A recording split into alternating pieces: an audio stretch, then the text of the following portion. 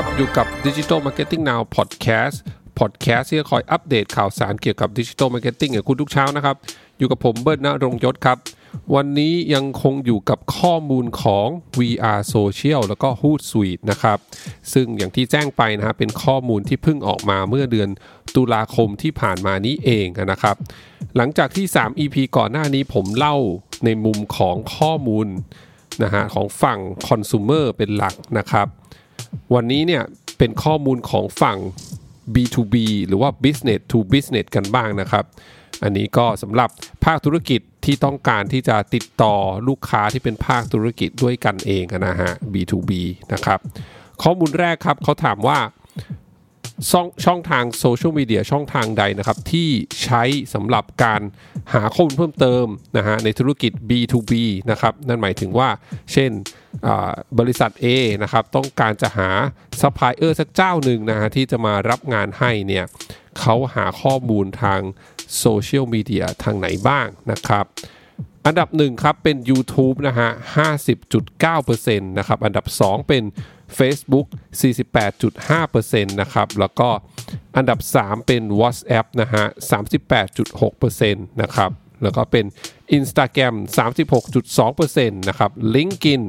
33% นะครับแล้วก็ Twitter 29.2% นะครับ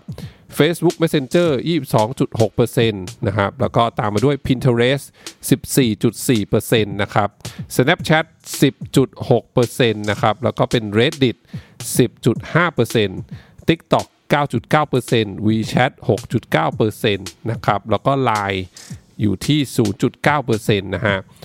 อันนี้เนี่ยทุกท่านฟังข้อมูลนี้แล้วก็ตกใจว่าทำไม Line มันน้อยจังนะฮะเพราะบ้านเราเนี่ยนิยม Line กันมากที่สุดใช่ไหมครับอันนี้เนี่ยเป็นข้อมูลนะครับของทั่วโลกนะฮะดังนั้นเนี่ยในโลกใบนี้เนี่ยฮะประเทศที่ใช้ Line เนี่ยมีอยู่หลักๆมี3ประเทศก็คือไทยไต้หวันแล้วก็ญี่ปุ่นนะครับที่ใช้หลักๆเลยนะครับดังนั้นเนี่ยเวลาที่ข้อมูลตรงนี้ออกมาแน่นอนว่าสัดส่วนของ Line ก็เลยน้อยนะฮะอยู่แค่ 0.9% นะครับแต่ที่ผมสนใจคือข้อมูลเนี่ยบอกว่าอันดับ1โซเชียลมีเดียที่ภาคธุรกิจ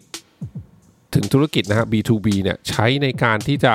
รีเสิร์ชหาคนเพิ่มเติมเนี่ยกับเป็น YouTube นะฮะมากที่สุดเลยนี่น่าสนใจนะฮะเรื่องของ Facebook Instagram Twitter LinkedIn เนี่ยพอเข้าใจได้เนาะเพราะว่าหลายๆบริษัทเนี่ยแน่นอนว่าก็ต้องมี Facebook Page ขององค์กรนะฮะเป็นต้นนะฮะหรือแม้กระทั่ง Instagram นะฮะขององค์กร Twitter นะครับแล้วก็ขาดไม่ได้ก็คือ LinkedIn นะครับแต่ว่า YouTube เนี่ยกลับมาเป็นอันดับ1นะฮะอันนี้ก็เป็นข้อมูลที่ตัวผมเองนะฮะเห็นแล้วก็น่าสนใจเหมือนกันว่านั่นหมายความว่า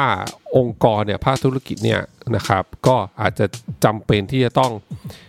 เรียกว่ามีข้อมูลนะมีคอนเทนต์วิดีโอคอนเทนต์เนี่ยอยู่ใน YouTube ด้วยนะฮะไม่ใช่เฉพาะเป็นของแบรนด์อย่างเดียวนะไม่ใช่ว่าบริษัทเรามีแบรนด์แล้วเราก็ไปลงข้อมูลของแบรนด์นะฮะลงใน YouTube เนี่ยคิดว่าควรต้องลงข้อมูลขององค์กรใน YouTube ด้วยเช่นกันนะครับถ้าเกิดว่ารีเฟกจากตัว Research ตรงนี้นะครับก็น่าสนใจมากๆเลยนะครับอีกข้อมูลหนึ่งแถมให้นะฮะเขาบอกว่า B2B เนี่ยสำหรับ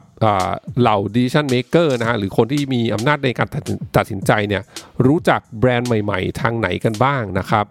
อันดับ1นะครับคือผ่านพวกงานเทรดแฟร์คอนเฟอเรนซ์แฟร์อีเวนต์ต่างๆนะครับที่เขาชอบจัดกันนะครับตามมาด้วยเป็นการแนะนำจากผู้เชี่ยวชาญนะที่อยู่ในเน็ตเวิร์กของผู้บริหารนั้นๆนะครับแล้วก็อันดับ3จะเป็นคำแนะนำจากผู้ร่วมงานหรือว่าเพื่อนนะครับอันดับ4เป็นเว็บไซต์ของซัพพลายเออร์นะครับอันดับถัดไปเป็นแนะนำจากคนที่เป็นเหมือน analyst ของอุตสาหกรรมนั้นๆนะครับแล้วก็ตามมาด้วยการที่ซัพพลายเออร์อาจจะโทรหาหรือขอเข้ามาเดโมให้ดูนะฮะหรือว่าให้ลองทดลองใช้สินค้านะฮะหรือว่าใช้บริการต่างๆนั่นเองนะครับแล้วก็ตามมาด้วย Search Engine Result ฮะอันนี้น่าสนใจเหมือนกันนะฮะแล้วก็จะเป็นวิดีโอไซต์นะฮะเมื่อกี้ที่บอกไป YouTube นะฮะแล้วก็ตามมาด้วยโซเชียลมีเดียนะครับนอกจากนั้นก็จะเป็นเรื่องของหนังสือพิมพ์แมกกาซีนนะอันนี้ยังเข้ามาในผังอยู่นะครับนี่เป็นในส่วนที่เป็นสิ่งพิมพ์เลยนะฮะ printed นะครับ newspaper and magazine นะฮะแล้วก็ตามมาด้วย ออนไลน์หนังสือพิมพ์ออนไลน์แล้วก็แมกกาซีนออนไลน์นะสำนักข่าวออนไลน์นะครับแล้วก็ตามมาด้วย user review นะครับแล้วก็เป็นออนไลน์ ads นะครับเป็นบล็อกแล้วก็เป็นโฆษณาทางทีวีนะครับแล้วก็เป็นสปอตโฆษณาวิทยุนะครับอันนี้ก็น่าสนใจว่า2อันดับสุดท้ายนะสปอตทางวิทยุแล้วก็โฆษณาทางทีวีเนี่ยเป็นอันดับท้ายๆเลยนะครับที่ผู้มีอำนาจตัดสินใจเนี่ยจะเหมือนค้นพบแบรนด์ใหม่ๆนะฮะในภาคที่เป็นภาคธุรกิจ B2B นะครับส่วนที่เป็นเกี่ยวกับดิจิทัลนะฮะในลิสต์นี้นะเมื่อกี้ที่บอกไปก็จะมีเรื่องของเว็บไซต์นะครับของซัพพลายเออร์ที่บอกแล้วก็จะเป็นSearch Engine นะครับ Search นะครับแล้วก็โซเชียลมีเดียแล้วก็วิดีโอไซต์อย่าง YouTube นะฮะแล้วก็รวมถึงสำนักข่าวออนไลน์นะแมกกาซีนออนไลน์ด้วยเช่นกันนะฮะก็สำหรับนักการตลาดท่านใดที่ดูแลเรื่องของ B2B Marketing นะฮะก็คิดว่านี่ก็จะเป็นข้อมูลที่น่าจะมีประโยชน์พอสมควรเลยสำหรับการนำไปวางแผนนั่นเองนะครับขอบคุณทุกท่านมากอีกครั้งที่รับฟัง EP นี้นะครับเดี๋ยวพรุ่งนี้เป็นเรื่องอะไรฝากคอยติดตามกันครับสวัสดีครับ